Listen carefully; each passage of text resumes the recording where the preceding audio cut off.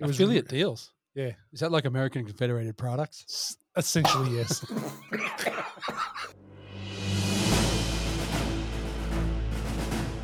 Welcome to Born to Watch, where three old mates, an ex-video shop owner, an industry insider, and a black belt in 80s kung fu movies put their mastery to the test on movies that changed the world.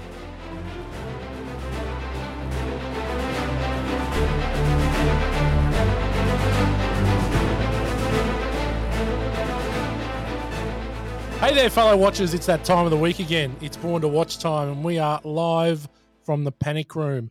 My name is Whitey, and I'm one of the hosts of this amazing podcast. Our 2022 Christmas celebration starts this week with our left field Christmas movies. The 2002 movie Catch Me If You Can. And it's actually quite incredible to believe that this is the first Steven Spielberg movie that we have covered. Now, let's meet the team. Sitting opposite me in the Panic Room, as always, is my loyal number 2 and co-host of Born to Watch, Gow. How are you, mate? Very good. Good evening, Whitey. Good evening, Morgs. Happy to be back. Good week this week. It's been busy. I'll tell you what, I'm the second mouse. I'm the second mouse this week, but I'm still in the bucket. Yeah. I haven't turned into butter yet. I'm still making the cream. I think you're mouse 1.5. I'm 1.5. I think you're Bob. You're Bob the mouse. I'm not quite the second mouse yet. Yeah, okay. Right. But, looking forward to this week. It's good movie. Long movie. I think 2 hours 20. I agree. I think we'll get to that. And up there on the land, the man with a plan, our own Verbal Kent. Dan, how are you, mate? Yeah, I was the other mouse. I couldn't be fucked. You were the third mouse. And, big week on the land. Big week on the land, boys. M-Head, all praise to M-Head. He finished the construction phase of the new ranch. So the new Dutton farm is operational. We don't have to cook in the fucking laundry anymore. So, amazing. I can focus now on working the land and really kicking off my poultry empire.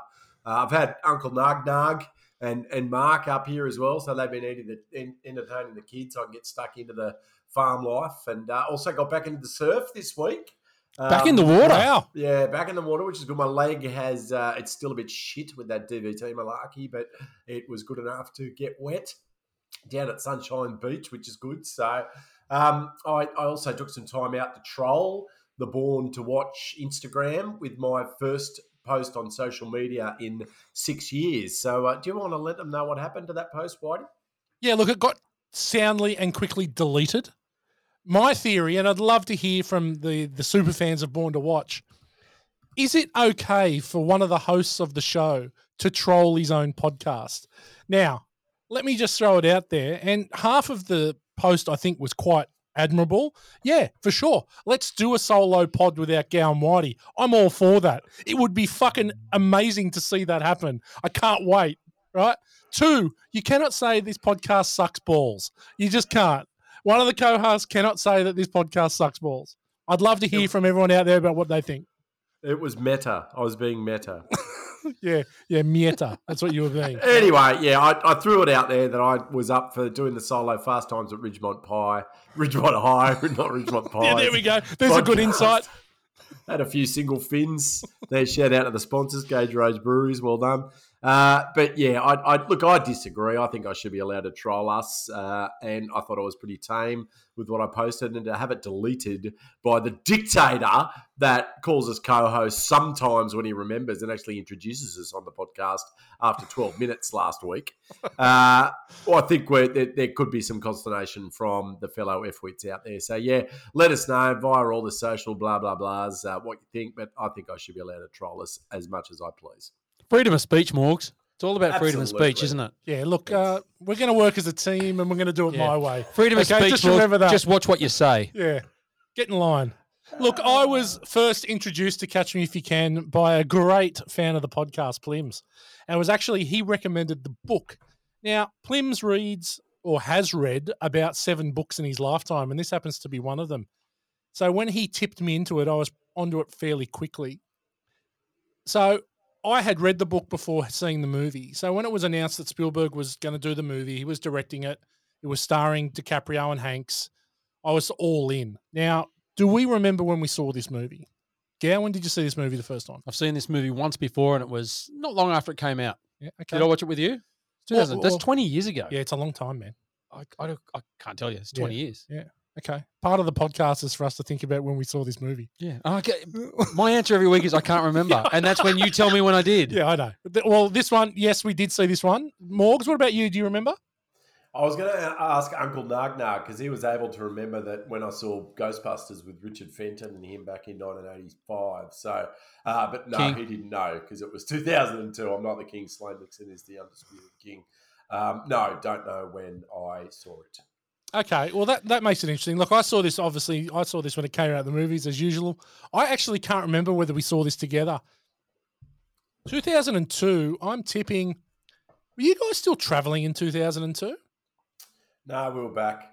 You were Yeah, back? Okay. We were back. Back in 2001? Did we get back in 2001? I think we did. Yep, 2001. Can't remember. It was so long on the road. We did that last. Life on the road.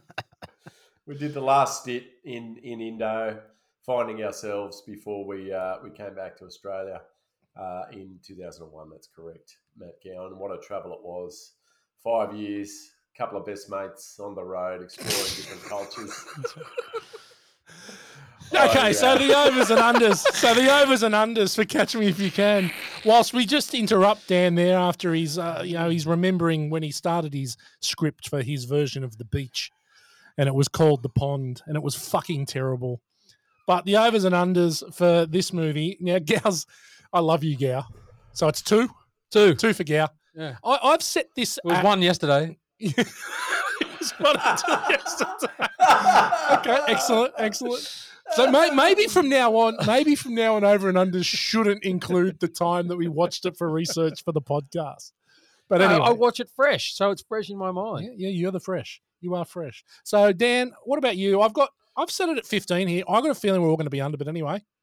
Yeah, under. I was going to say 10 max, and that would be max. Yeah, I think I'm hovering around sort of 10, maybe 12. It definitely hasn't been one that I have watched for a long time. I think probably the last time I watched this was when I had the video shop. And before that, I watched it a few times when it came out, as I usually do. Did you discuss it with Phelpsy over the counter at that new video shop in Evelyn?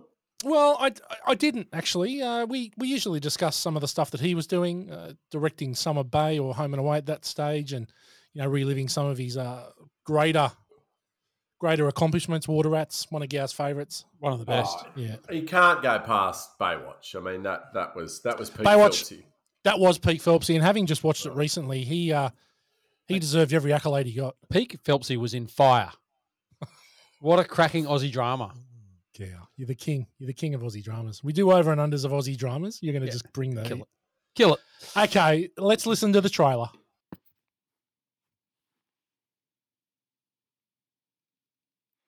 Welcome to Miami Mutual Bank. How may I help you?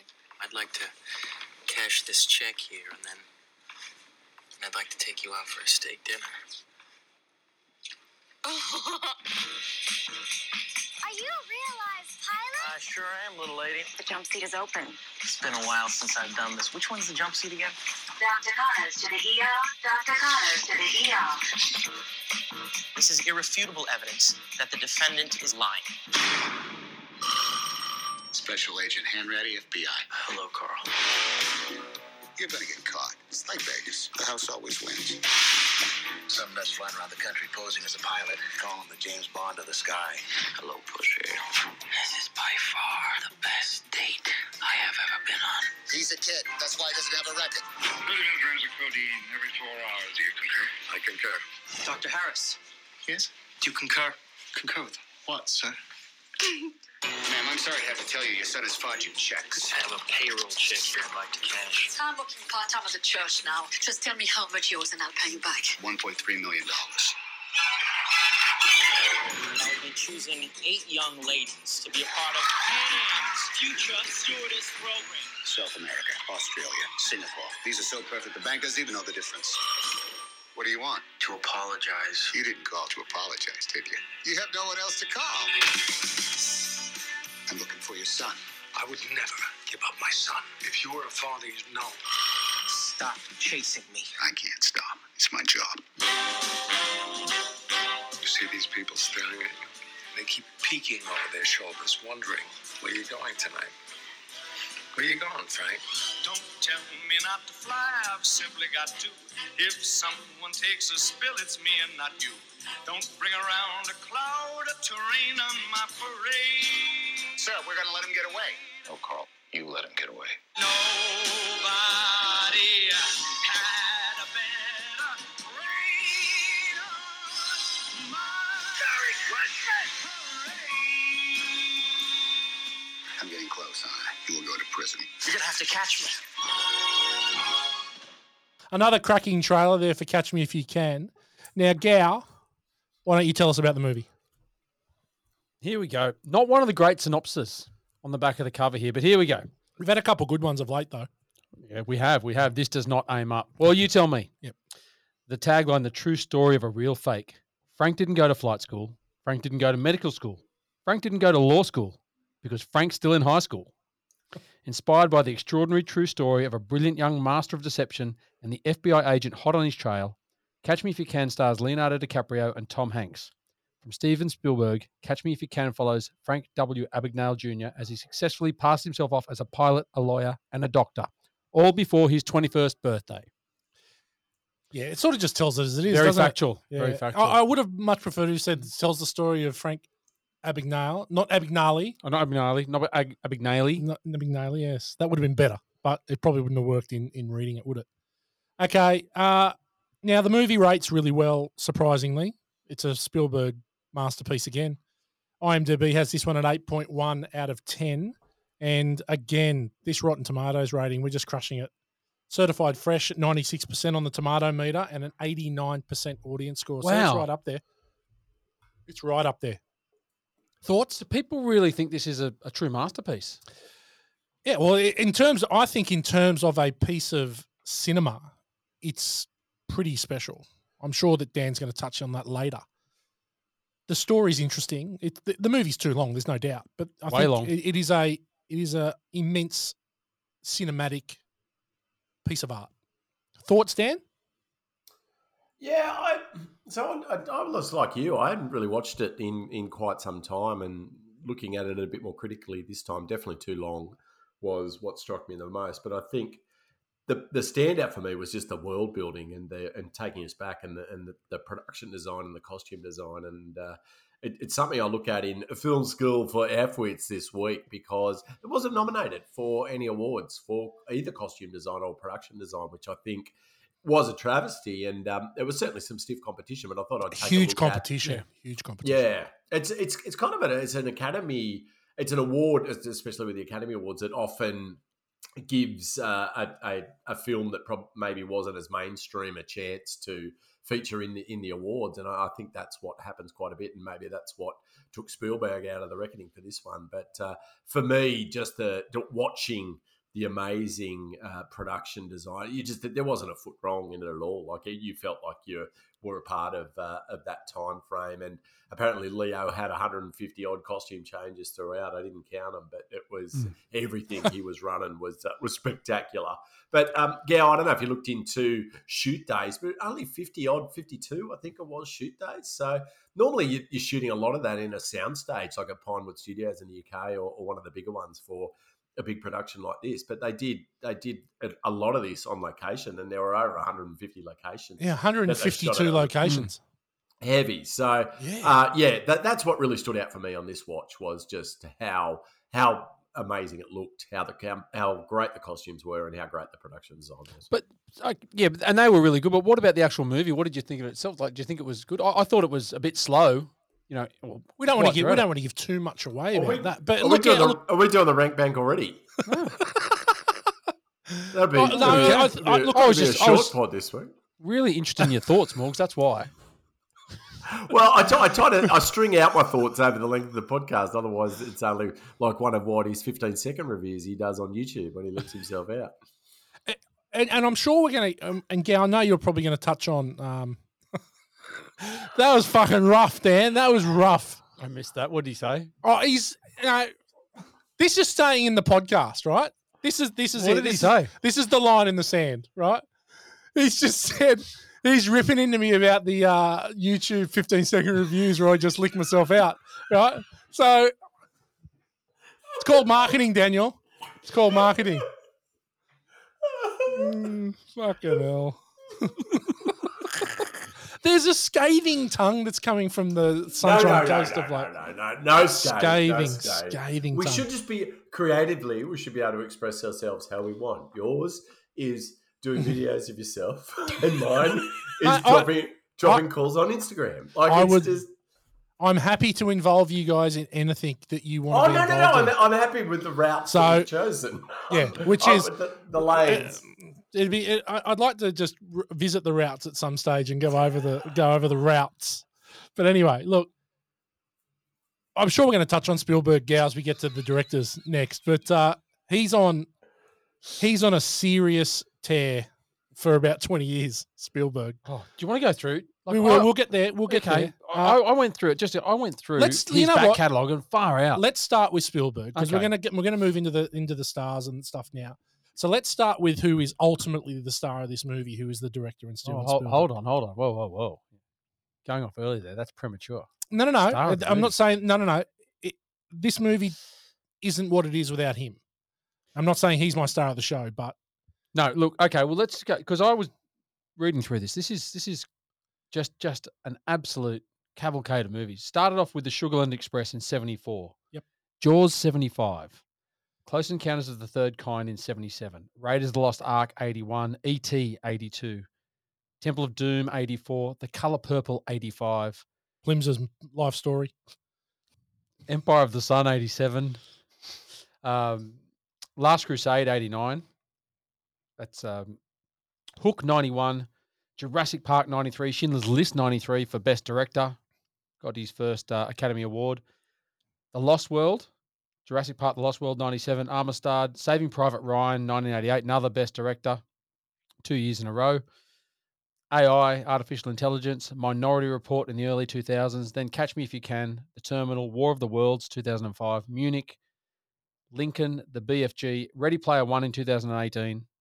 And last movie up is West Side Story in 2021. Yeah, and he's got one which just comes out early next year called The Fabelmans, which is essentially autobiography about his life. Yeah. Look, that is a huge. Oh, it's massive. So Dan, and this I'm going to go to the industry expert here. Is he the greatest director of our generation, Steven Spielberg? Look, for the breadth of films that he has delivered, it would be hard to argue. Like it's just a plethora of films. That run from mid-70s through to the early 90s and even into the noughties was just how could you surpass that? Like, just an incredible film. Lately, I mean, Ready Player One was a heap of shit. He's had quite a few misses over the time, but when he hits his highs, I mean, these are the iconic films of our lifetime. It's not anything. He's not just punching out a little auteur film. It's just the pinnacle of film and cinema experience. I think that's you made that point earlier on, Whitey. I think that this Catch Me If You Can is a prime example of that. That run, Morgs. So look, Close Encounters of the Third Kind, Jaws, Raiders of the Lost Ark, E.T., Indiana Jones and Temple of Doom. They were all massive movies in our lives. Well, mate, they were huge. But you can go from Jaws in 1975 all the way, the run until Saving Private Ryan in 1998. Yeah. There's almost not a bad movie. Like there's a couple which aren't super hits. Like Color Purple, he was going for an Oscar. It's not his best, but it's still a good movie. Always is probably and Hook are probably the two where you're a bit like. But the Color Purple won a lot of awards. Always is fine. But it's a good. That's right. It's fine. But this is a guy where the expectation is so high with every movie that he is in charge of. That run is almost it's not been matched. And for me, until Quentin Tarantino came around in 90, really until Pulp Fiction. And probably even maybe 2 or 3 movies further in, maybe until Kill Bill or maybe until, Inglourious Basterds or Django. Steven Spielberg was my favourite director. He's got at least 2 or 3 of my favourite movies of all time. Yeah, definitely. And arguably, as Mork said, he's got a bit more of a depth or a breadth than what yeah. Tarantino Well, Tarantino's has. done- Tarantino's got his. Well, he's done 9 movies. Yeah. And And he's got it, the way he makes them. He's got For he's got sure. what they are, and they're all very Yeah. based off the same sort of base that he has. and he comes with like massive stories about how he got to where he is, like sneaking onto the lot and stealing an office and setting himself up and all these I guess fairy tales about Steven Spielberg, how he came to be, are incredible, that just add to the aura of the guy.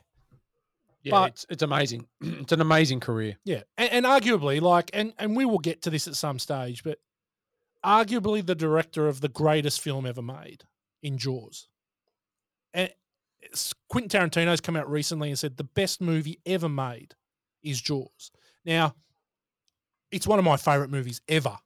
And how he did that in his second film, and with all the shit that went on with that, and I'm sure we're going to cover that. And that's like high on the list. But just incredible. Just an incredible director. Yeah, it's a good movie. It's a really, really, really good Still movie. today. Like, Yeah. I watch Jaws. I would watch Jaws 10 times a year. Very watchable. Yeah, 10 times a year easily I watch Jaws. Anyway, Catch Me If You Can is a different film to his standard fare, but nonetheless, just as good quality. What about the stars, Gal? All right, let's go. Well, Leonardo DiCaprio, the big star of this movie, signed up with a talent agent who wanted him to perform under the name of Lenny Williams. Hope he sacked him. Just makes me think of Lenny off The Simpsons for some reason. Didn't But, fare well for Lenny. No. But anyway, a number of television commercials and educational programs got him some small roles he's in Roseanne in '88 and The New Lassie in '89, and then it wasn't until '91 that he made his film debut in Critters 3, and then was in Growing Pains. We love Growing Pains. Got his role in Growing Pains as the cousin Oliver. Yeah, I think he it was like the Family Ties for the little kid. Yeah. Yeah, the like- mirror. He was Poochie. He was Shout out to Poochie. Damo. He was Poochie. But look, he went from there. What's Eating Gilbert Grape? We've been through his back catalogue before Yes. too, which is a really good role for him as Arnie Grape. The Basketball Diaries, The Quick and the Dead, Romeo and Juliet in '96. Big movie for him then. That was the one that sort of made him yeah. a super. Well, Put both of them into the stratosphere. Put yeah. him on the path. And then Titanic the year after. Bang bang. I really like Titanic. It's a good movie. I think we need to cover it on Born to Watch. I'm sure we will. Yeah. It's a good movie. I'd love to hear what Mork thinks about Titanic. Right after No Retreat, No Surrender, we'll get to that. Mate, tell me when we're doing it, Gal. Tell me when we're doing it.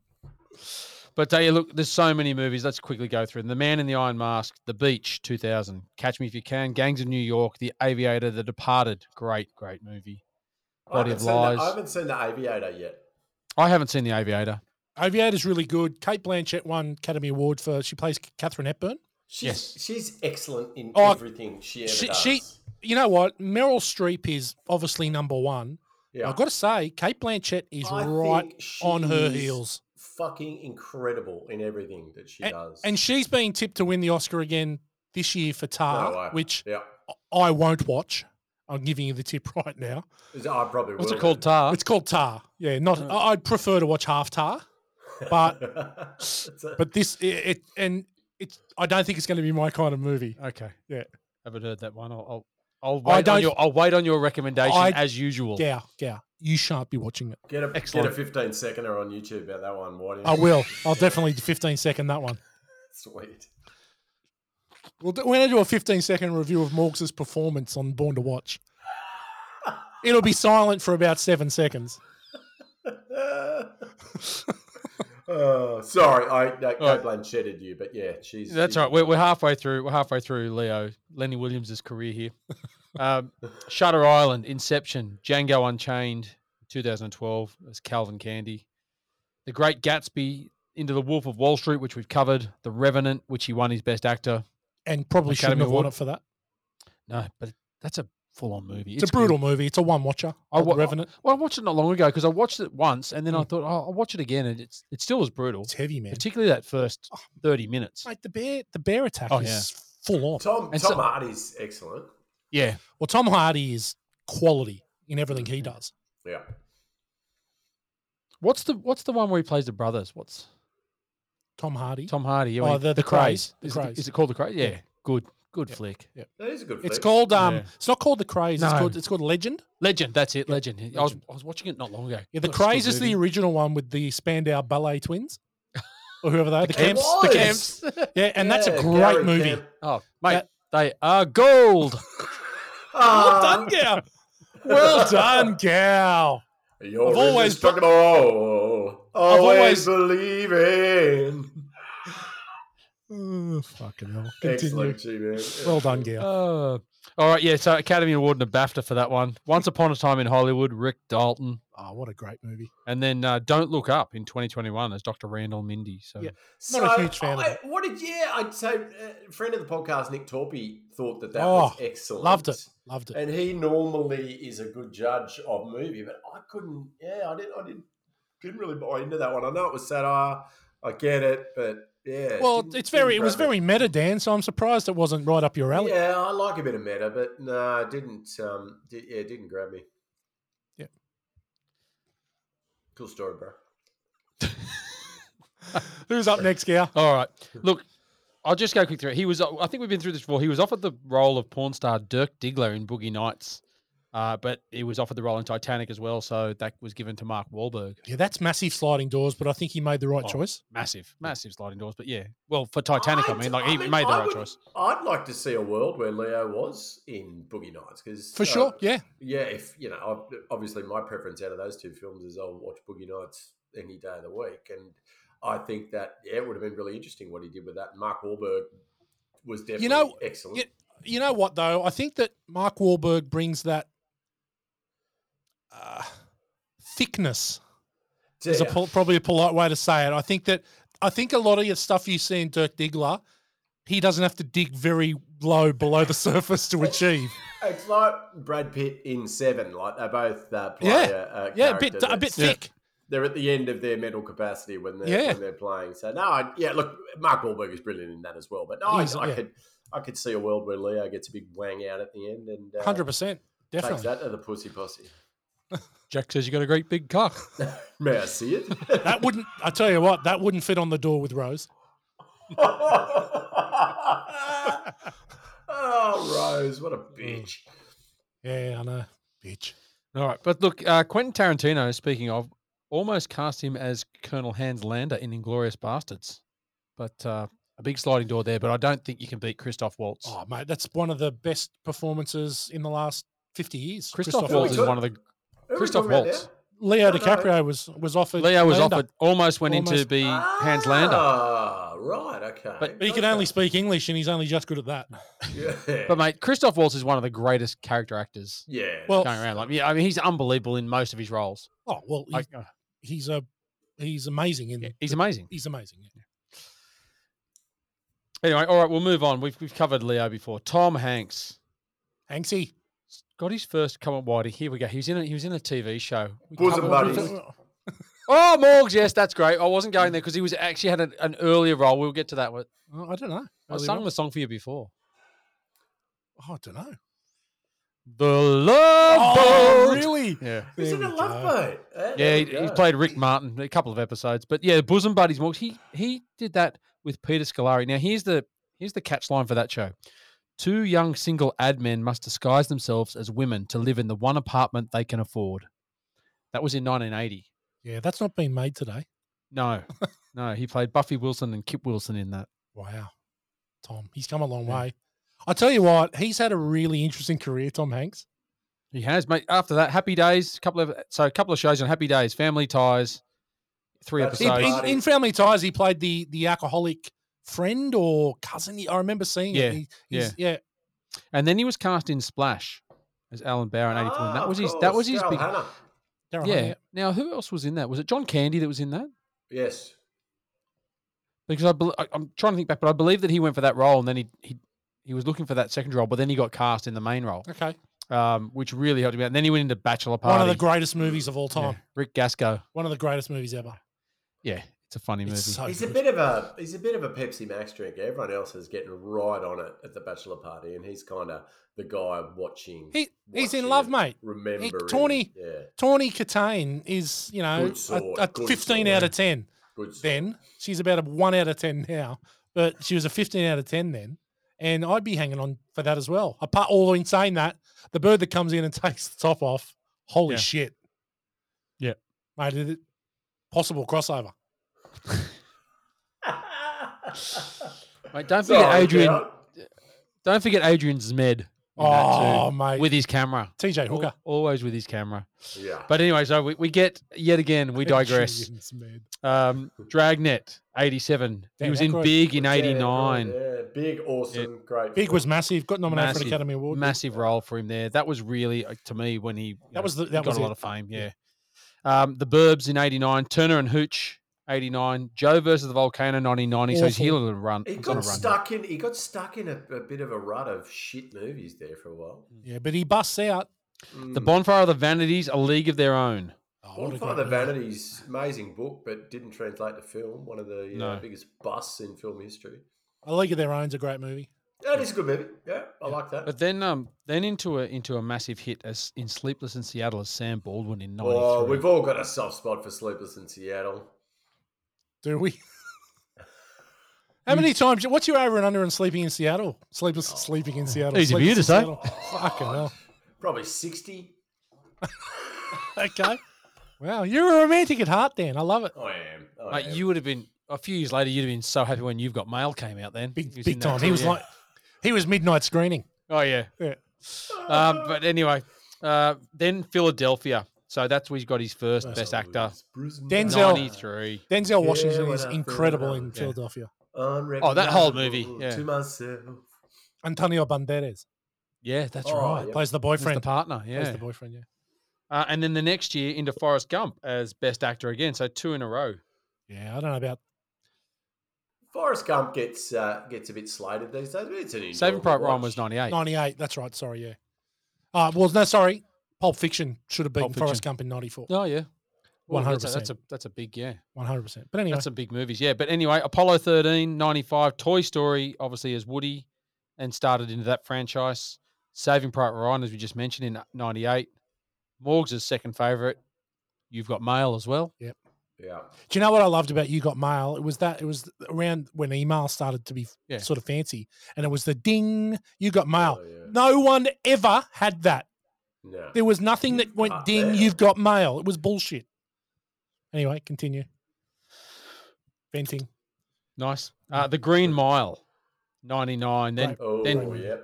Good Castaway, 2000, Road to Perdition, which I Well really liked. Great done. movie. Yeah, Wilson. Paul Newman in Rose Perdition. Catch Me That's If a You good Can. flick too, Jude Law. Yeah, Yeah, I liked it. I really liked Road to great Perdition. movie.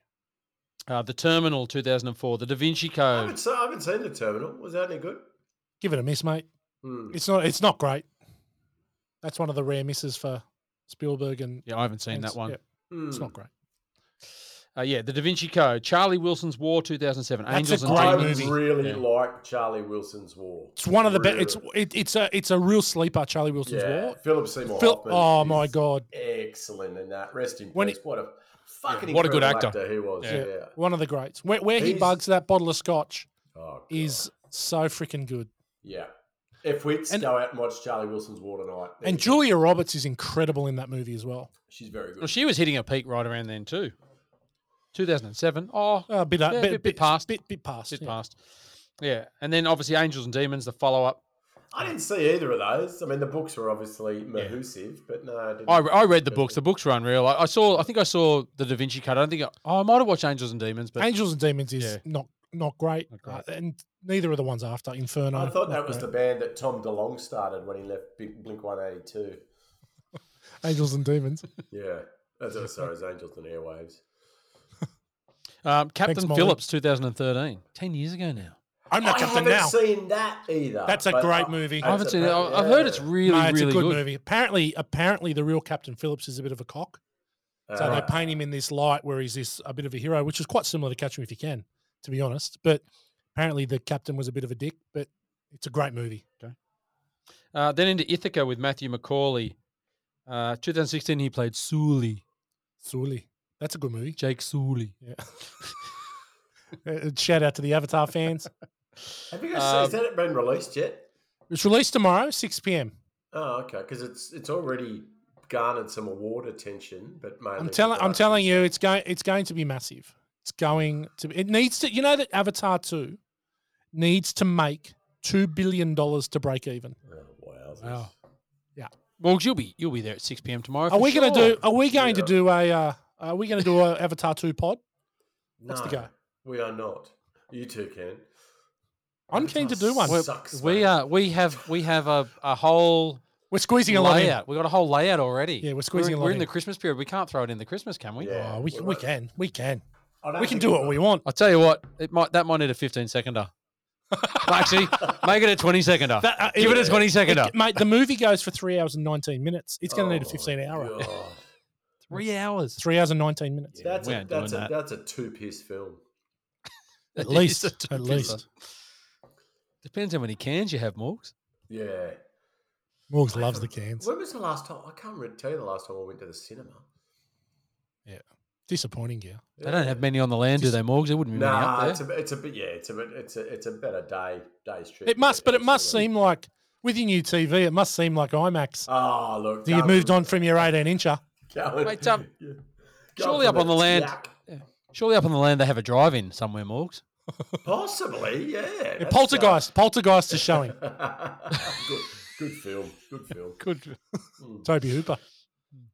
Anyway, all right. Beautiful Day in the Neighborhood, and then Greyhound in 2020, and then Elvis 2022. Yep, plays the captain. Yeah, we won't go through his back. We won't go through. We'll keep moving. Keep moving forward. Who's next? Who do you want to talk about next? Christopher Walken. Walken. Yeah, it has to be. Stage, TV, and dance acting. He's like Morgs. He's a triple threat.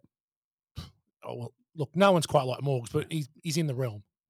It's a bit like us saying There's that more Damo than Morgs. Yeah. Well, it's a bit like us saying that. Look, we're on Spotify with Joe Rogan, so we're in the same.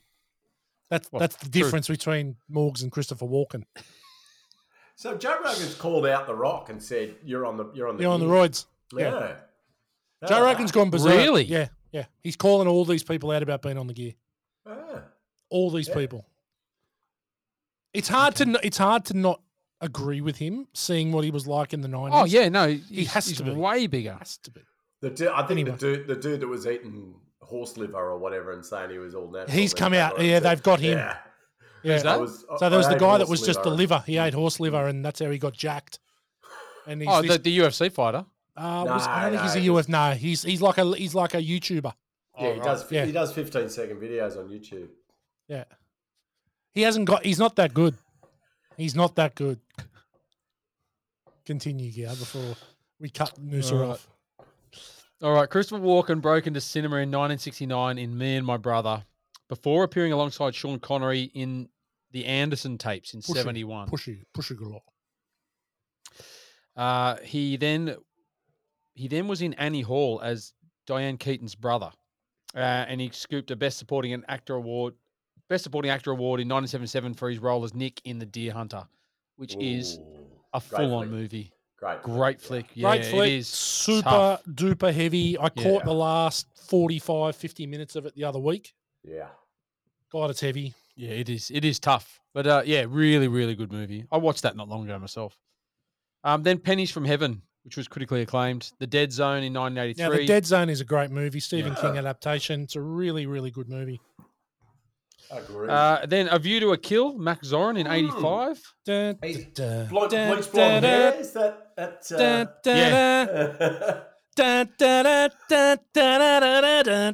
Duran. Yeah. One of the Nice. better Bond Watching songs. you with a view to a kill. Good flick. Shout out to Simon Le Bon. Into Biloxi Blues with Matthew Broderick, 88. Good film. Kings of New York in 1990. Have you seen Kings of New York? No. Long I'm trying to remember it. Is it long? Yeah. Is that the can't remember. I don't know. Is that the one with Robert De Niro? I think so. That's Yeah, it what might I'm be. sure. Yep. But yeah, Batman Returns, 92. True Romance Max in Shrek. 93. Oh, he's great into Yeah. romance. Do you remember that scene? it came up, flashed up on I my watched True, Facebook the other day. True Romance last week, and he's excellent in it. Yeah, that scene where he's in with with Mad Dog Morgan. yeah. His name's escaped. Dennis Hopper. Yeah, Dennis Hopper, yeah. Mad Full Dog on. Morgan. Okay, I'm proposing live on the podcast that in 2023 we do a Tony Scott month. Oh, We I'm can down. all I'm down for we that. can all pick one. We can all pick one each, and then we'll Yeah. communally pick a fourth, which probably means I'll pick it. And then I picked True Romance. there we go. What are you going to pick? Don't know. Okay, Let me think about it. I'm probably going to go with Man on Fire, Yeah, that's a good pick. Denzel. but I might go left field because one that you may not have seen called Deja Vu. oh no, it's Denzel again. Yeah, Denzel again. Yeah, it's really good. Are these- I reckon I might go Top Gun. no, we've done Top Gun. No, we only got Maverick. We haven't done the original. Yeah. Nah, I don't know. Are we talking, are these full reviews or we're doing 15 seconders? Oh, don't get on the train, cockhead.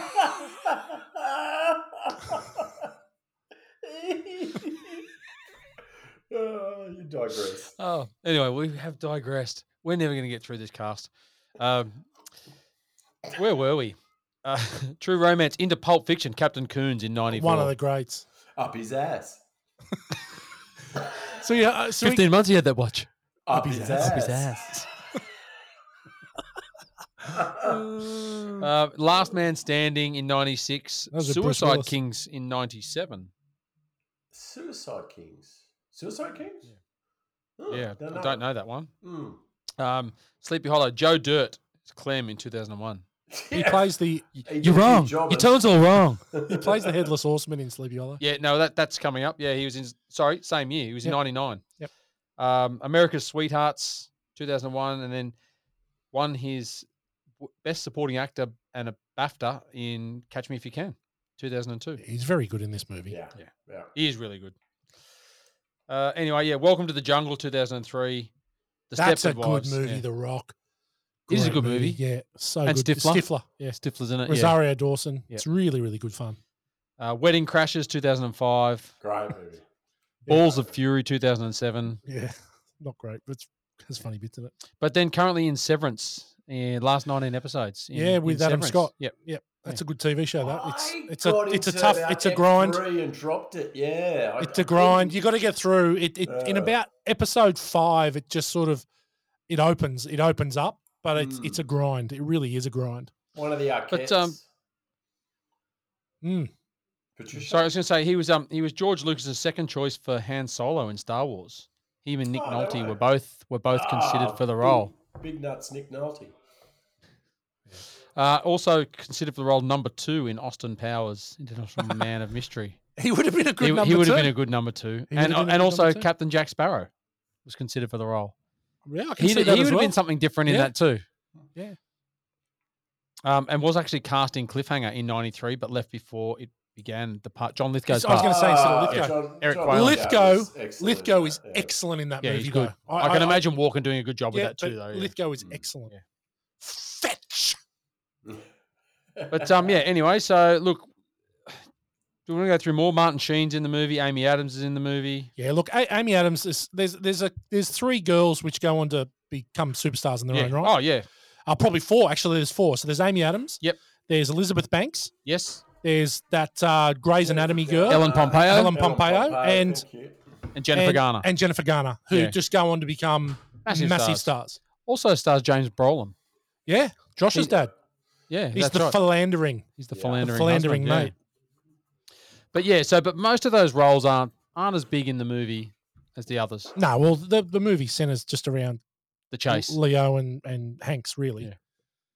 Well done. But look, quickly, I'll tell you the gross of the movie: 355 million, 164 domestically, and 191 million international on a $52 million budget. So it made some cash. Number Excellent 11, number 11 that year. So do you know when it was released? It was released late It 2002. was released on the 25th of December, It 2002. wasn't Christmas, right? Yeah. Hence, Christmas celebration movie for There us. you go. Yeah, $30 million in its opening weekend.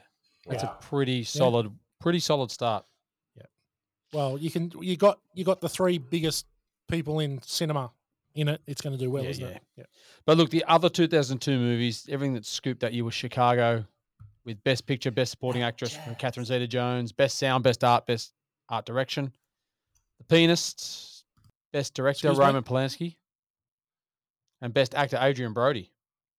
It's funny because it was released obviously right at the back end of 2002, so really most of its box office is in 2003.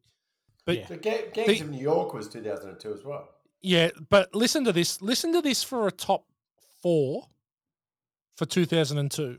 Spider-Man. Star Wars Episode 2 Attack of the Clones, which is heinous. Harry Potter and the Chamber of Secrets and Signs are the top 4.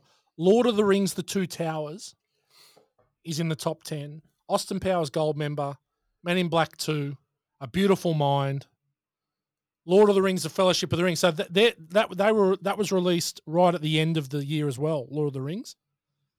Die Another Day. They're just massive movies. They don't have years like this anymore, do they? Scooby-Doo. Scooby-Doo, Number Minority 14. Report, Born Identity, Yeah. 8 Mile, 8 Black Mile was a Hawk good Down, movie. Panic Room. Like they just don't have years like this. Road to Perdition was that year too, 183 million. But we look, Harry Potter, 875 million. Yeah, But his Spider-Man, 821 million. crazy, isn't it? Attack of the Clones, 656. So this was in at 11th with 355. It just pales in comparison, really, doesn't it? But Yeah.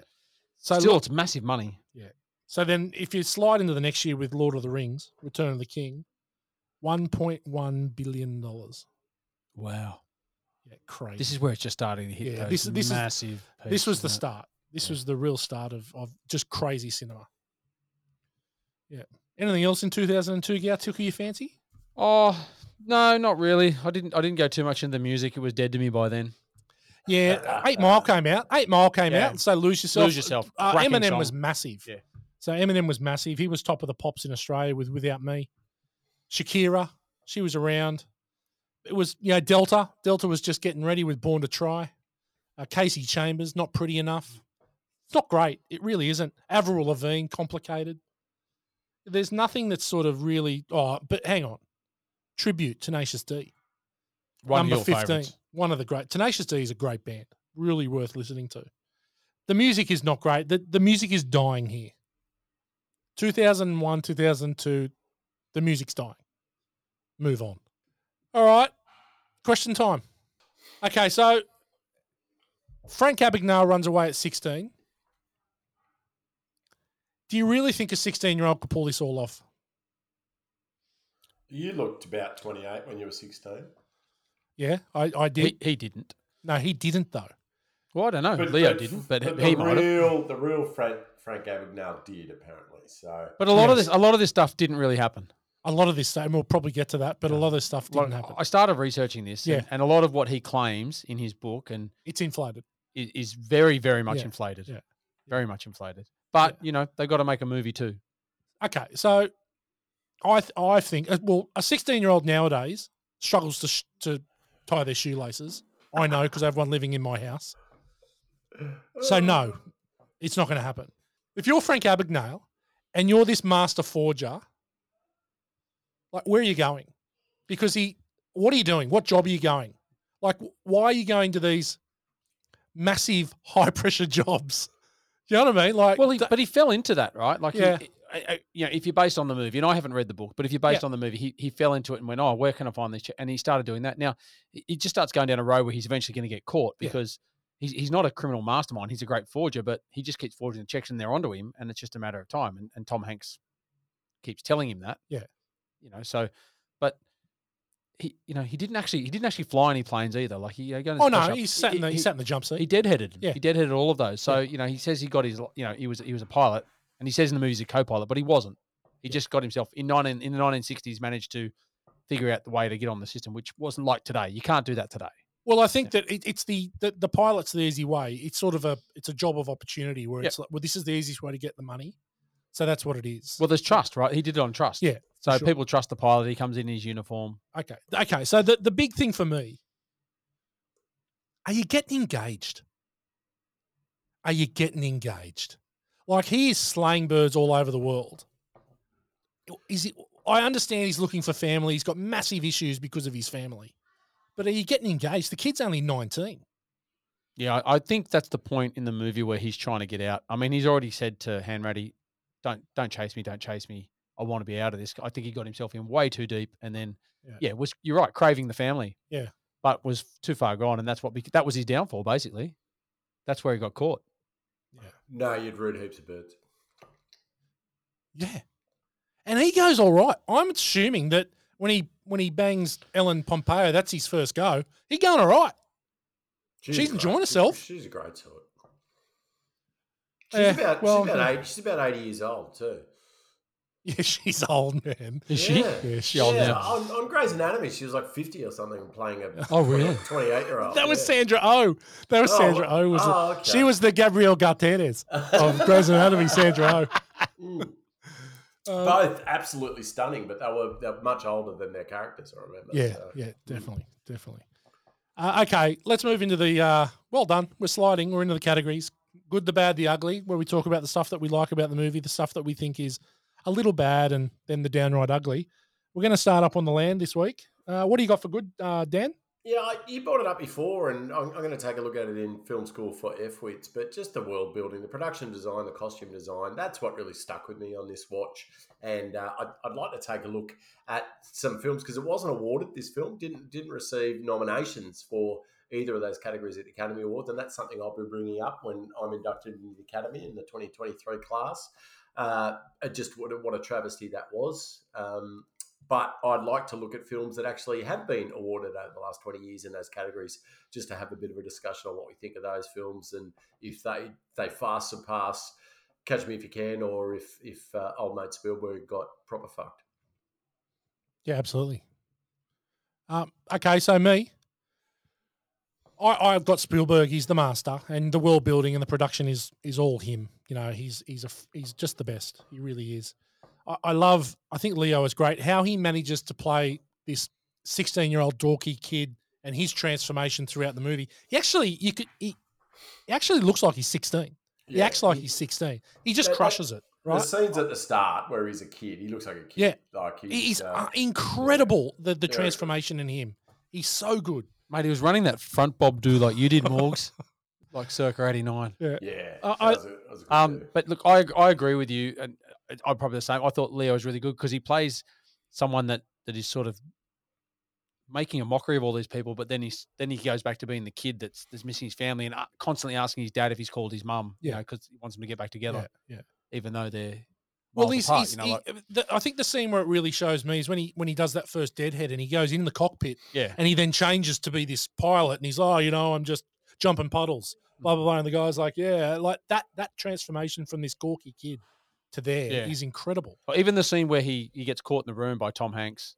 That's the best. And he just comes out and he owns it and then gets himself out of the room. I love when he looks out the window and he's just bolting down the street.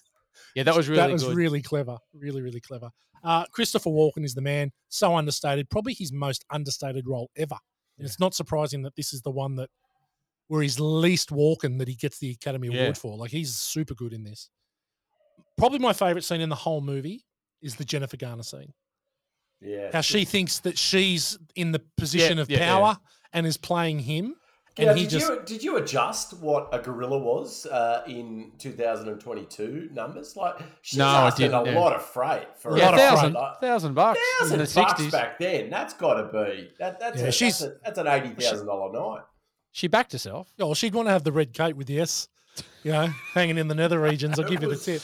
She looks good. She looks good. But you're right. He just played her, which is so funny. In the end, she paid him $400. Yeah, that's right. He pulled out his bad checkbook again. Yeah. But John Williams' score. John Williams is incredible. The greatest in the business. His score is just brilliant. Yeah. And the opening credits, the Saul Bass, that old style Saul Bass ripoff, is incredible. Again, it's all Spielberg. It's all from him. It all just runs down from him. So that opening, because probably listen to this, I'm going to step on, but that opening credits with the game show that they played, that was a real homage to Tell Me No Lies or Lie to Me or something like that Frank Abagnale actually appeared on. So that was interesting. And no one picked him. No one picked him as being the guy that was telling the truth. Telling the truth. Yeah, it's funny. Okay, Gal, what do you got for bad? Bad. I've got the length of the movie. I thought it carried on for quite a long time, and it was because it's a slow paced movie. it did dragged a bit. The plane scene The when- plane scene. when he goes into the toilet and then somehow All unscrews fake. it. All No, fake. it's all fake. But then gets out through the gear landing. Yeah. Like well, he's John Matrix. it never happened. Yeah. It never happened. Like I looked at it, I was like, but they throw it in the movie. Megan actually walked in as I was watching that, and actually we were watching it together, and she goes, "Did this actually happen?" I'm like, "No, not one bit of this thing happened." How can you take out screws with your bare hands? And there might be Matrix. one loose. Yeah, I know he's. And pretty then good. cross it. Anyway, I was like, and the other one was Tom Hanks's accent. I've got exactly that. It was just. It's in and out. It's so. I in know and out. it's so in and yeah. out in some of the bits, but it's just funny listening to it because it kind of gets really thick sometimes, Yeah. and then it just He then lays loses it on thick, doesn't he? Yeah, and then he doesn't. Yeah. But they were my bad. Yeah. What about you, Dan? You got anything for bad? Yeah, we touched on it before. So it's you write a book, a bullshit artist writes a book. You know that there's going to be a few things that aren't quite true. But looking into this, and as Gow did, it sounds like not a lot of this was actual fact, and it kind of left a bad taste in my mouth. Like Shantaram, which was an excellent book, but found to be complete fiction. Later on, A Million Little Pieces, absolutely the same, great book, but found to be complete bullshit. So it just loses a bit of its luster, a bit of its magic when you realise that you've been duped a bit from this is based on a true story bit, so very, very loosely based, but an entertaining story all the lost. Roger Ebert did a review of this film and basically said that fact that a screenwriter couldn't come up with something as far-fetched as this, which could only be a true story, but it's since been debunked a little. So that was certainly a bit of a bad taste. And the only other one was I've been to a few emergency wards in my time after midnight, and when he was posing as the doctor, if a little kid falling off a bike was the only thing that got him into shit instead of rooting Amy Adams in his office, then he's kidding himself. There would have been a trillion things worse than that happening on those shifts. He would have been found out on day one. At the premiere of the movie, he admitted to an American writer that he only was a doctor for a few days and a lawyer for a few days. Like he did that bit and it only happened for a few days. And they said in the movie they make it like it was a year doing this. Yeah. But then later on he recanted that and said no. But that's when he's getting paid $20,000 and $30,000 to tell his story each time. So he went back to his. But he's on record saying that I didn't do that. Like I did it for a couple of days. I made out to be a doctor. Yeah. There's no way he faked it through. He didn't pass his bar exam in 2 weeks. He passed it on the third try. Yeah. So how many months he must have studied for that? Reading up on it, like it's not impossible for someone quite smart, which he obviously is very, very smart, to do that. I concur. I concur. Do you concur? My bad is the has any one of you seen Kelly? Double-L-Y. Okay, I'm walking out of the house if the family that I'm living with starts singing that. I'm like, nah, I'm out. I'm done. That doesn't need to be in the movie. Yeah. Like there's 5 minutes there that you can just trim, right? Straight away. But that's really the only bad that I've got. Okay. Anything for ugly? Dan, anything for ugly? No, nothing for me. Nothing ugly. Yeah. We've kind of hit it all in the bad to me. No, I've got nothing in the ugly either. It's just not an ugly movie, and the bad is nitpicking, but that's what we're here for. Okay, Morgs, quick fire for you. Hit us. Go. So we're going to have to pause because I haven't pulled up my categories. So just talk about amongst yourselves for a second. Can do that. As I'll get the camera ready for Gow. There we go. Stand by. Jesus, lots of notes in here. Fucking where's me? Quick fire. Oh, here we go. No, that's not it. Jesus, where is it? Ah, here we go. Okay. Yeah, 3, 2, 1, me. Okay. Yeah. Okay, Morgs, it's time for a quick fire. Take it away. I'll need some sound effects for this next week too. I want some bullet shots. I want it like a Western, old school Western. Can we get production on that, please? It's like like a Western. A proper shootout. A proper shootout. Like a Western. Proper Western. All right, quick fire, but let's make them really quick this list. First up, that's not an eye for a scene that crossed over into pop culture. Anything that we repeat or come across in everyday life from this movie? I'm going to say no, but open to... No, I'm no. Nothing really that comes out that we would cross over into everyday life. No, I'm no. No. Hey, Derek Spreckensy Dick for character. That was the biggest knob on film. Again, no one really jumped out at me. I mean, look, Josh Brolin's dad for Stoink and old mate Abagnale Senior's Misso. He's certainly Not a ideal. dick, but yeah, it's not. It's certainly not of a great caliber. Anyone from you guys? Yep, I've got it. The two detectives working with Hanratty. Yep. They really did nothing. All they did was try to eat food. Yeah. The whole time, and they made them come across as just Well, inept. the guy that's in the back seat, so the shorter one, he plays Wild Bill Garnier in Band of Brothers. So he's come off Band of Brothers with Spielberg and Hanks into this. And he's thrown him. He in gets- that- gets his leg blown off. Gets his leg blown off, yeah. Oh, yeah. That's a great. He's bit. awesome. He is. Band of Brothers is the best TV Yeah, show. you've I was, got to I was watch watching a Best couple episodes the other day. Best limited series ever. Oh, on I TV. like a few, but that's definitely up there. Yeah. So go and Yeah. watch it, fellow F-wits. Jennifer Jason Leigh backdraft for the actor that was in a different movie or thought they were in a different movie. Anyone jump out at you? No, I reckon No. everyone was pretty cool. Yeah, I think I agree. there wasn't anyone that really stood out. I think It they were all didn't- really good. And it was edited seamlessly as well, so it didn't feel Yeah. like you were even though the time shifted around a bit. I think well done cast. Did really well. Ripley running for a particularly poor show of athletic prowess, a la Ripley in Aliens. Anything that jumped out at you? No, no. Look, the only thing really is he's looking a bit gawky when he's running off, when he's got the things in his hand. When Runs for the train. No, or when Hanks gets him and he looks out the window and he's just running down the. But there's nothing really. This movie's pretty seamless. Yeah. I think there's anything Nothing that's out of stands the out. ordinary. That's too bad. What about you, Dan? Leo's not an athlete. Like he was a theatre school guy. Definitely. Like, Definitely. if he runs, there's a bit going on everywhere. But in this film, there was nothing that really stood out. So Yeah. Robot sentries for a scene that you would have liked to seen with a bit of backstory or that would add to the film, a la the robot sentries in Aliens, which just shows how many of those fucking aliens are coming at the guys in the seminal film. Anything that you guys wanted to learn more about? I think last week we talked about scenes that could come out rather than go in. I'd take, as I said, the singing on the couch out. I get it. I mean, they were just reinforcing the fact that what he was really craving was a family and yeah, what he I get lost that. was. So, I get that. Now, maybe the bar, maybe the whole bar thing. They sort of gloss over that. There's a lot of glossing over, which is incredible because the movie goes for a long fucking time, and there just seems to be a lot of glossing over stuff. And obviously, that's because in reality, the whole story is glossed over. Yeah. But maybe some, I don't think there's anything they could have added. But they wouldn't have shortened added some of it. anything. They could have shortened some of that. Yeah. And what is Brad Pitt for the actor in the cast that you would most like to lie down and have special relations with? Anyone that jumped past? Lots of choice in this one. So You go, Gal. I would say Jennifer Garner. I'm 1,000,000% I Jennifer thought Garner.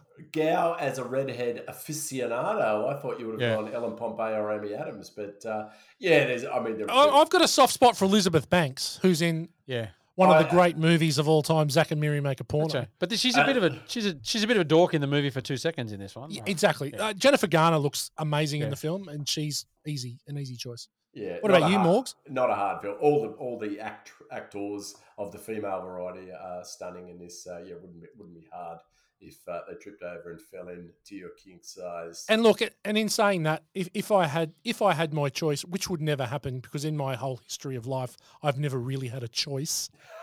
It would be Jennifer Garner, Excellent, good choice. or whichever one got drunk enough to let me have a crack. $1,000.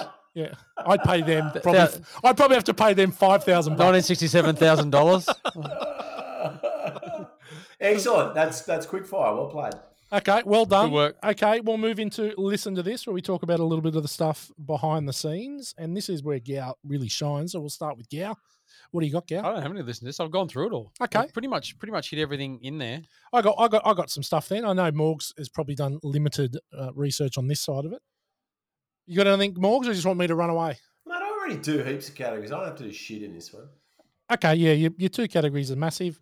Okay, so it was funny that I noticed this. Only this was the first time that I noticed it was when at the start of the movie where he gets arrested by the French police that the guy that puts him in the car is actually Frank Abagnale. He's I knew he was in the movie. He's a legitimate cameo. Yeah. And he is the policeman, the French policeman that puts him in the car. And actually, and we get into the debunking the film a little, that the FBI weren't on his case the whole time. They were intermittently chasing him, and never once was there a phone call between Frank Abagnale and an FBI agent, and most certainly not at Christmas. And it's funny here, I was reading this. This just shows the ego of old Frankie boy. Until he saw the results of Leo DiCaprio's work, the real Frank Abagnale Jr. didn't think DiCaprio was suave enough to play him. Well, this is a guy with a high opinion of himself. Yeah. And do you know that it was actually that James Gandolfini was actually slotted to play Tom Hanks's character. That was interesting because this was like High Point Sopranos right now. Yes. Yeah. And that's the reason he couldn't do it. It was because of Sopranos. Yeah. Fincher, Cameron Crowe were also asked to direct, since Spielberg was only going to produce. And then it doesn't feel like a Fincher joint, but definitely Cameron Crowe, I reckon, would have had an interesting take on it. For sure. It would have been, Fincher would have taken it down a much darker way, wouldn't he? Do you know, actually, just on Fincher, I watched His Girl and the Dragon Tattoo this week, which I hadn't seen. I'd seen the Swedish language versions, but wow. I mean, it doesn't drift much from the book. And Dragon Tattoo? Yeah. Fincher? Yeah, mate, it's almost dark. a perfect film. It's almost a perfect film. Overlooked. It's so good. It's a shame they didn't go into the second and third ones because it made no money. Gotcha. So that's the reason why it made no money.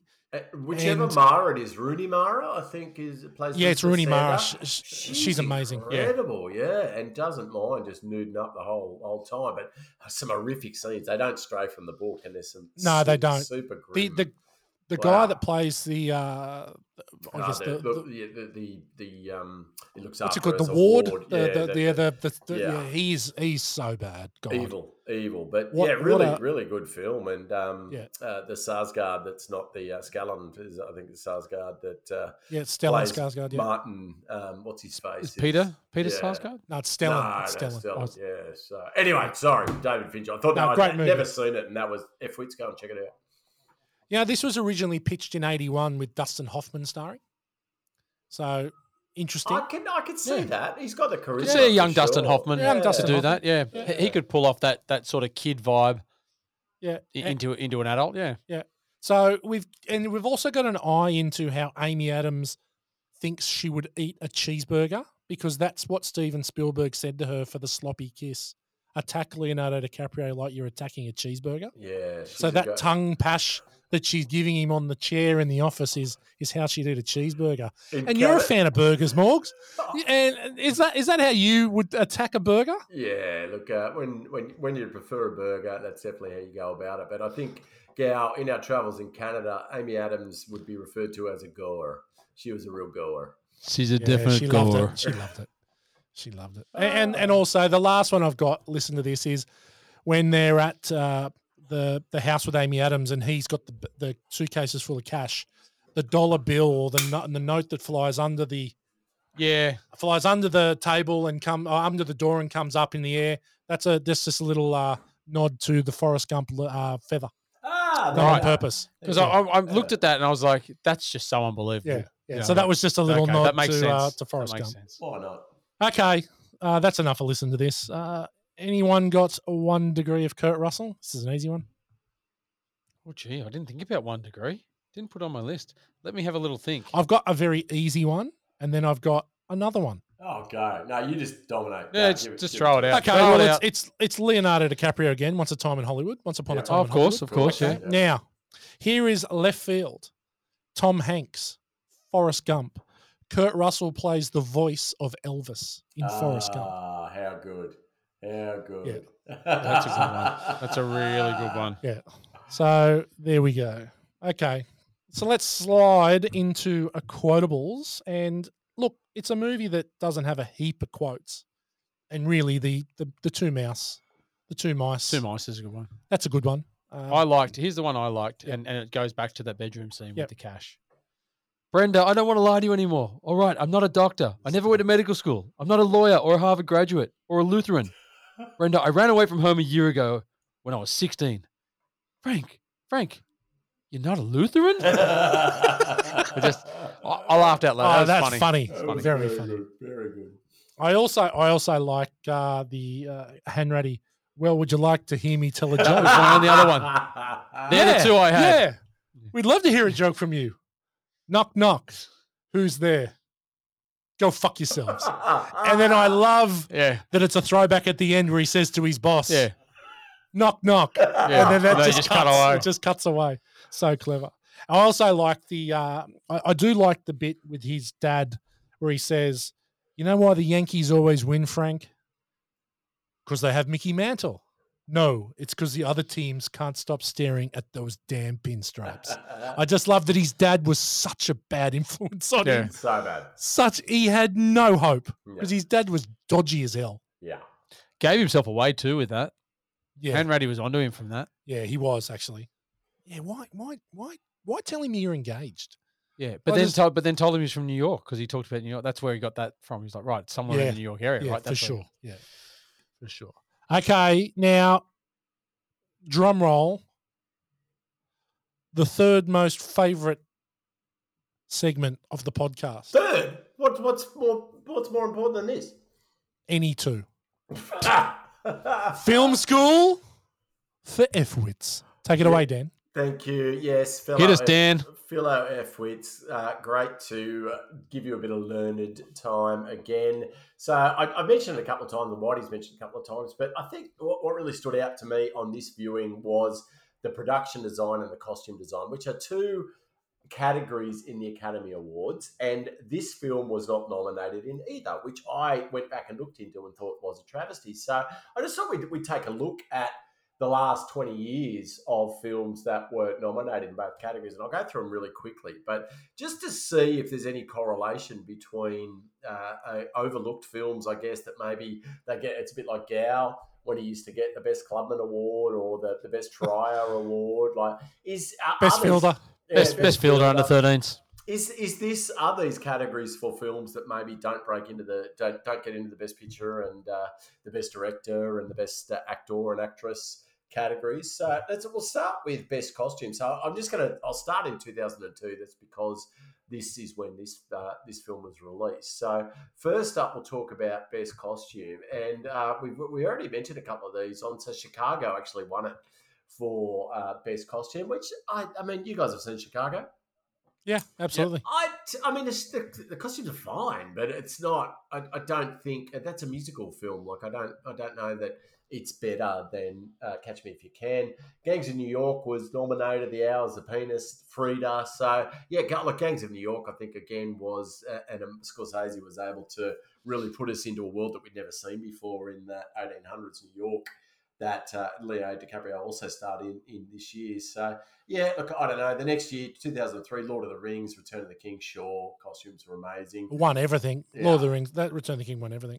Last Samurai also featured well, which I think was, well, it's a bit of a so-so film. Definitely the costumes were great. A couple of weird ones, though. Master and Commander, The Far Side of the World, and Girl with a Pearl Earring were also nominated, as was Seabiscuit. So, again, probably films that didn't feature in any of the bigger categories, but were able to take us back and build a world out of the production design. Have you watched Master and Commander? A long time ago, it'd be Under a Rover 1, I reckon, would be for that film. What do you think about it? Yeah, I've seen a couple. It's very, very good. Russell Crowe's amazing. Yeah. Paul Bettany's great. It's very, very good. Directed by Peter Weir, the Aussie director. Aussie director, incredible Aussie director. So the best thing that I found about Master and Commander is the Family Guy rip-off of it, where they do their segment, and it's called Masturbator and Commander. And there's one of the sailors knocking on the captain's chambers, knocking. He's going, "Don't come in! Don't come in! Don't come in! Don't come in!" And when I will try and post that in the show notes, mate, I cried when I saw it. Masturbator and Commander. Family Guy. I mean, the Star Wars, their interpretations are fantastic. Amazing. You never get let down when you watch that. But Seth MacFarlane is just incredible. Absolutely. True genius. I'll keep going because there's heaps, and I might cut it because there's Yep. a lot of years, obviously. But 2004, The Aviator won for Best Costume, so deservedly so. Troy was also nominated, which obviously Sengels and Gladiators is always felt. All periods, all period all pieces. Period pieces are always put in. 2005, one of Gau's favourites, Memoirs of a Geisha. So I'm sure Definitely. that he revisits that all the time. 2006 is where Marie Antoinette. So this is a film that is never going to feature in the mainstream. No. So it's a proven point. 2007, Elizabeth, The Golden Age, again a film. Just 1 second. Do you know that for Marie Antoinette, they actually filmed in Versailles? Is that right? They actually filmed in Versailles. Wow. Which is fucking incredible. Yeah. Yeah. Anyway, it's shit food. We'll never watch it. The Queen was also nominated, and again, great flick, Helen Mirren. But yeah, incredible. Yeah, look, so there's definitely a bit of certainly a nod to films. Now, 2008, Australia, Catherine Martin, who is incredible and does all of Baz Luhrmann's costume design and has won several Academy Awards herself, was nominated. But Australia is such a shit film. The fact that that was nominated for an Academy Award in this category and Catch Me If You Can wasn't just says that it was a shit year in 2008. Revolutionary Road also nominated there, great film, but The Duchess won it.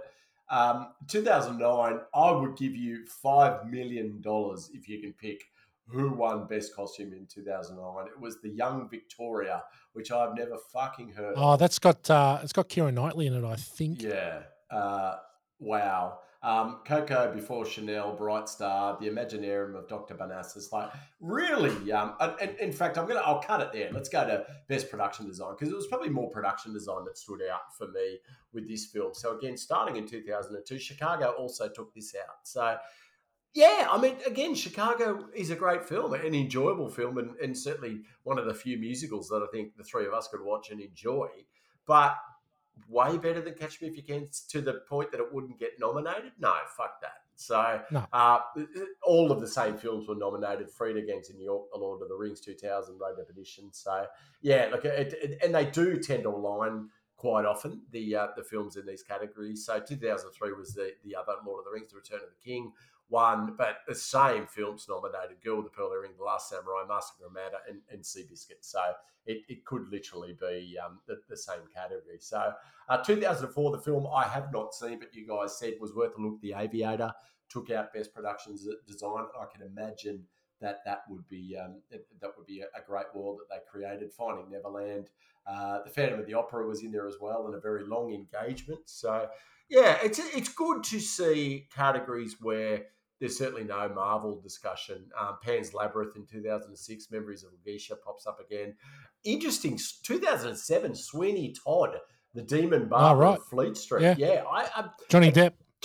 Like a film that wouldn't, Tim Burton, that you just wouldn't see feature in any other category, and probably 100 people on earth have seen it, but is able to take out the Academy Award. American Gangster, good film, nominated that year, but 2008, Curious Case of Benjamin Button, and then Avatar, of course, in 2009, which was heavily awarded that year. So I won't go on any further, but it's just interesting, the style of film that often feature in these categories. But I think on review, it's a real travesty that Catch Me If You Can didn't feature in either. No, it seems to just be in that, I guess, middle ground where it's not modern, but it's not a commercial old enough. Success, but that's it. Oh, sorry, with Catch Me If You Can, it's not. Whilst it is, it's not. You couldn't call it a period piece. It's only a couple of decades past, but I think what they were able to achieve is just brilliant. So yeah, real shame. Nice work, Morgs. Good wrap up of costume design. Different one. Very. I think a few F-words may have hit the 15-second forward in that one, but look, it's interesting because of how strong the production design and costumes were for Catch Me If You Can.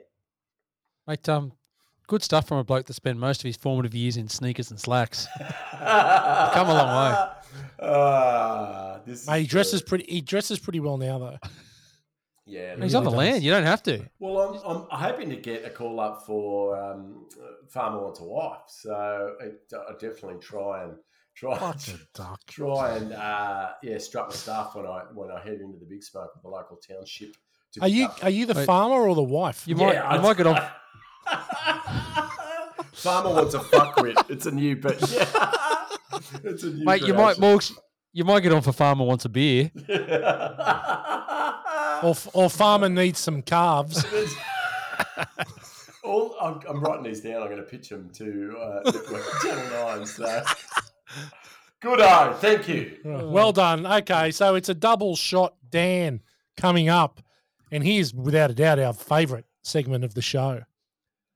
Stan Bush kick-ass credit song. And Dan is on the stage tonight. Yes. Tell us a bit about it. I actually cheated this week because, I don't know, one of the things we didn't talk about in Listen to This was that Catch Me If You Can was actually turned into a musical back in 2011. So they beat us to the punch in creating a lot of songs for the film. So I'll just go through a few of them. So in Act 1, we have The Pinstripes Are All That They See by Frank Sr., Frank Jr. and the Ladies. Someone Else's Skin by Frank Jr. and Company. Jet Set by Frank Jr. and Company. Living in Colour by Frank Jr. and Ensemble. Don't Break the Rules by Carl Hanratty and the Ensemble. The Pinstripes Are All That They See. It's a reprise by the Ensemble. So it goes on and on and on. But in Act 2, the conclusion is actually after Strange But True, which is the final song, there was an unreleased track that didn't make it into the musical but has appeared on the line. And that's the one that I wanted to bring to life tonight. So it actually didn't feature in the musical, but it's called Heaps of Flange. And it was about... really about Leo DiCaprio, but it was what an alternate life to Frank Abagnale Jr. It was life imitating art. It was if Frank Abagnale Jr. had chosen the path that you suggested, Whitey, and didn't try and marry Brenda and just went and cut sick around the world, he would have taken down Heaps of Flange. And so that's what it is. Heaps of Flange. From the Catch Me If You Can musical, but never performed by the ensemble. The B-sides. The B-sides. The B-sides. So here we go, Heaps of Flange. In, of course, the style of Stan Bush. So here we go. Heaps of flange, he's taken down. Heaps of flange, pussy in town. Heaps of flange, he wears a mighty crown. Heaps of flange, he'll never let us down. He's been cutting a swathe through Hollywood for years. He's concerned about age, 25 is to fear. All of them solid 10s, he simply will not engage. His favorite bird is a wren, 7, 8, and 9s cause him rage. Heaps of flange, Giselle and Blake Lively. Heaps of flange, Bar Raffaelli, Claire Danes, and Helena Christensen. Heaps of flange, Liv Tyler, Naomi Campbell too. Heaps of flange, Eva Herzegovina, Gigi Hadid, and maybe, just maybe, you. Heaps of flange, Leo, heaps of flange. Oh my God, 7, 8s, and 9s give him rage.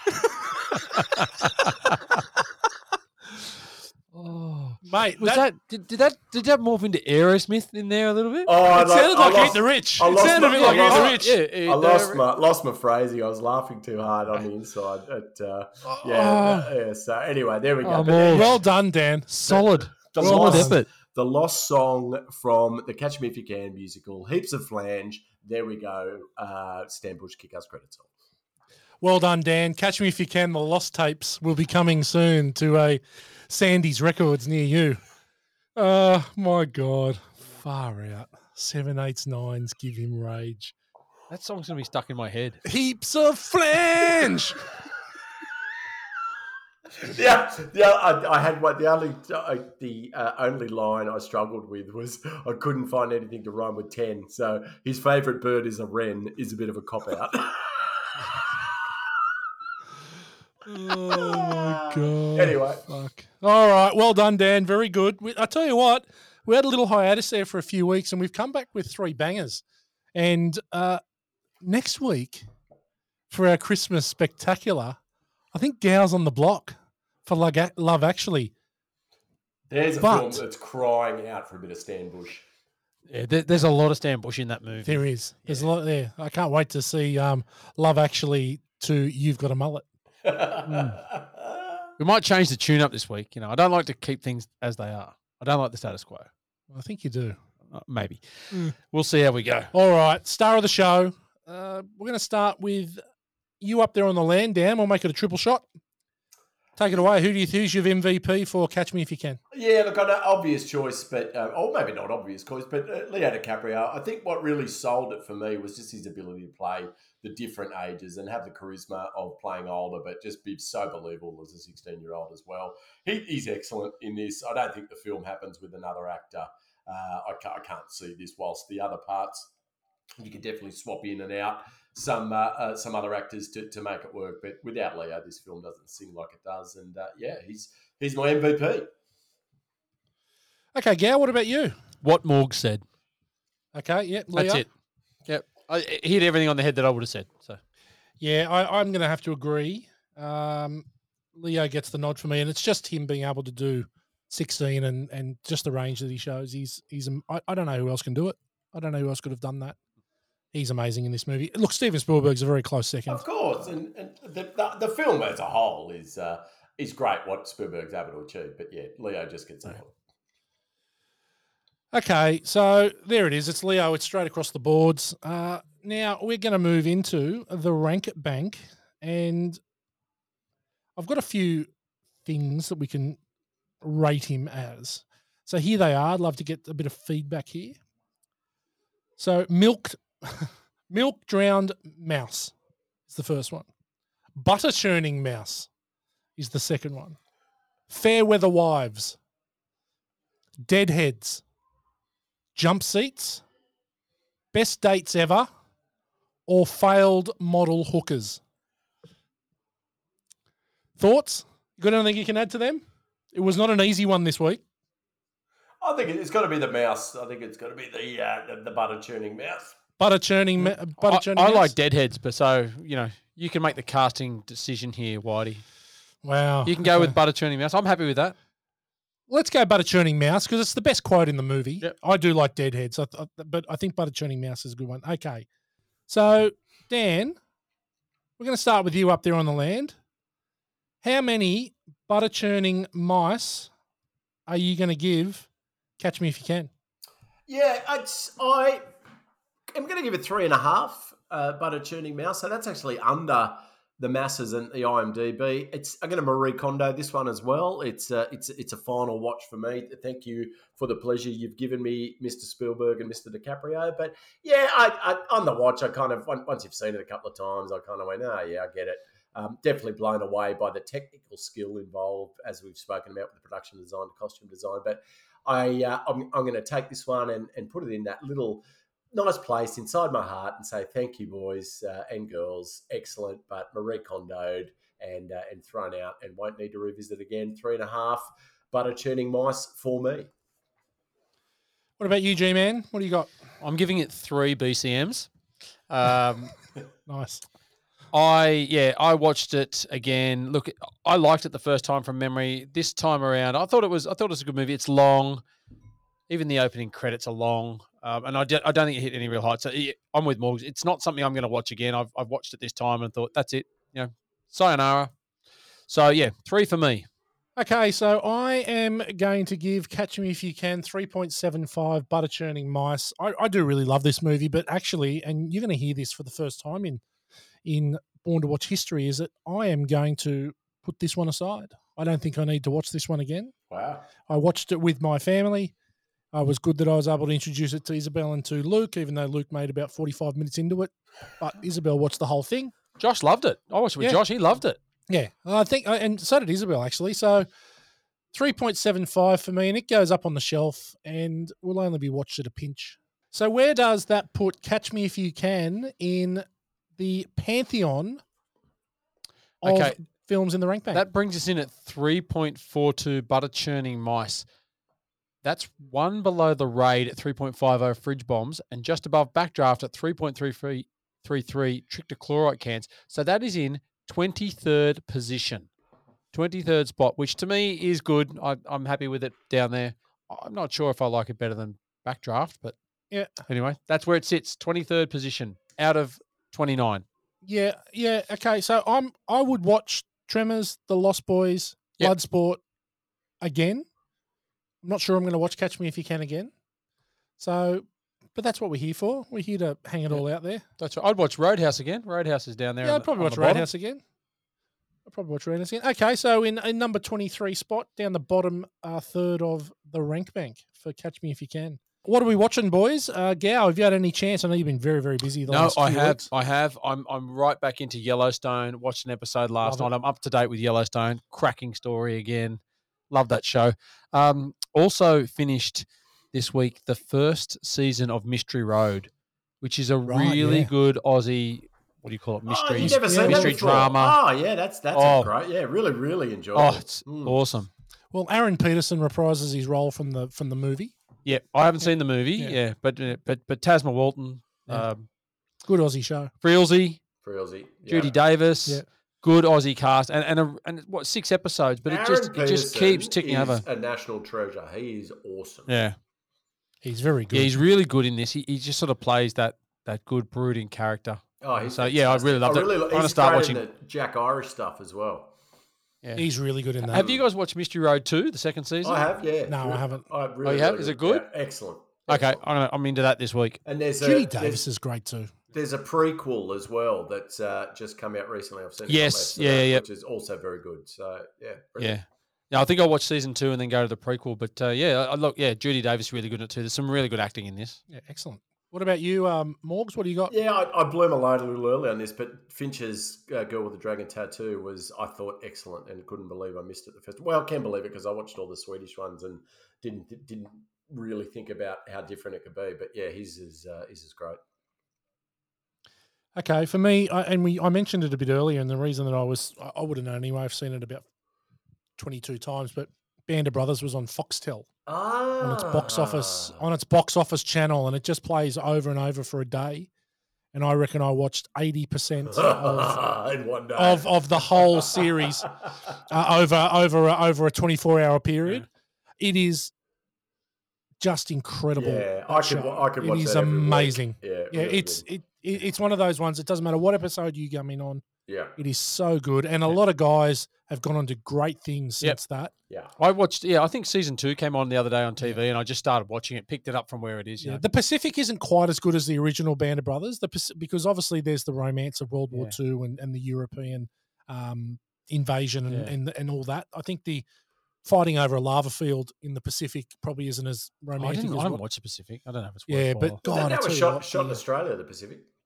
the Pacific was shot. Was it? Yeah, they're Okay. actually doing another one about the flying fortresses, about the bombers. Oh yeah. The third one was Spielberg and Hanks. Memphis Belle. So very, very good. If you've not seen Band of Brothers, it's a must see. Absolute, the best. Okay, that's it from us here. Lick out. Yeah, lick out. Well, yeah, we just got the standard ones. We're in the talks for the moment with a podcast in the States about a possible collab with them. They have a podcast. Morsh, you're going to love this. It's called MCU's Bleeding Edge, and they do a lot of MCU stuff. And they'd be very interested to get your thoughts on some of it. Get into it, Morgs. Do your research. Yeah, and hear what you think. I said, well, one of my guys, one of the hosts of the show, he hates MCU, thinks it's destroying planet Earth, one movie at a time. And he goes, well, we need to talk to him. So Yeah. he reached out this week. So we're just starting some very initial discussions, and something in 2023 might happen there. And we've got of course the same stuff. Johnny Bull is just loving stuff. He's going ahead and actually watching movies that aren't in the rotation and just making suggestions to us, all of which are being duly ignored. And we'll just stick to what we do. But thank you, Johnny Bull. We do love you very much. I like reviews just mostly about me. Yeah, look, you haven't had much. You haven't had much of late, and look, that must mean that we're doing something right. Right. But I'm sure the purple. She still holds a candle. Is anybody reviewing our songs? There's some comedy gold in there. Oh, mate. Well, yeah, there is. People love the songs. There's a lot of mention about whenever we get a message. It's always that love the song this week. Yeah, everyone loves what we're doing. Like, Should we go the on 9 people. Should we go on Patreon or OnlyFans and make people pay for this shit or what? Look into it, Morgs. Well, OnlyFans is an absolute. I think there's an opportunity over the new year for you. For those of you that don't know, the Born to Watch team are getting together up at the farm, up on the Sunshine Coast over the New Year period, and there's a real opportunity in Morgs' Olympic-sized swimming pool to get maybe some arty nudes that we might be able to sell on OnlyFans, or take some photos of our feet and get them up onto Feet Finder or InstaFeet.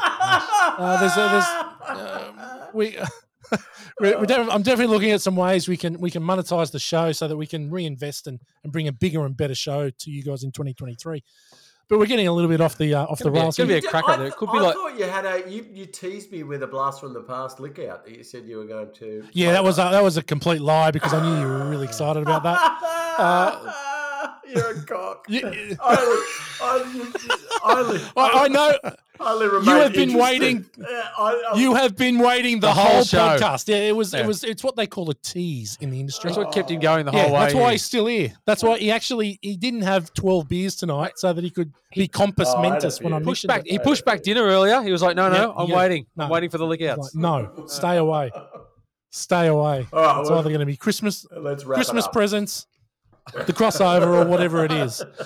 Okay, so we are one into our triumvirate of Christmas movies and our Christmas special Christmas party that we're going to be having for Born to Watch after Morg stops typing. And we're going to have a guest in the panic room with us. A special guest, Damo Giles, is going to be joining us for our Christmas extravaganza. I messaged him and I said, mate, we're going to be doing Love Actually. So we're killing a few birds with one stone here. It's a bit of a female Christmas movie, yeah. Brilliant Christmas movie, female friendly. The ladies love it. The ladies will love it, and it should really expand our listener base tenfold. I think we're going to have a few special guests in the next few weeks. We over are. the Christmas period. We've got a couple lined up while we're up on the land. We're actually going to the Sunny Coast land owner himself, and he'll be joining us for a Arnie Fest. Sunny Payne. We'll also have a very highly decorated friend of ours. We'll be doing a movie. Exactly, and we'll be doing a movie which allies with him very closely. Fantastic. But next week, it's Love Actually as our Christmas party. We shall be in Christmas garb. We might all have Santa hats on. I'm sure that Dan would love to wear a Santa hat. And we'll have Damo with us in the panic room. So start your research. Love Actually. Can't wait to hear Gow's Love Actually, You Got a Mullet. Surely it's something around, Love is Divine with Hugh Grant, around Divine Brown. It's got to be. She's got to be in there somewhere. Yeah, that's good. I hadn't thought about that yet. I haven't got too far into this because, we can't put too much in this song. It's got to be off the cuff. Yeah, I know you do a lot. I know you put a lot into it, Gow. No. I know you do. But anyway, from us, it's bye for now. See you, everybody. See you next week. Heaps of flange!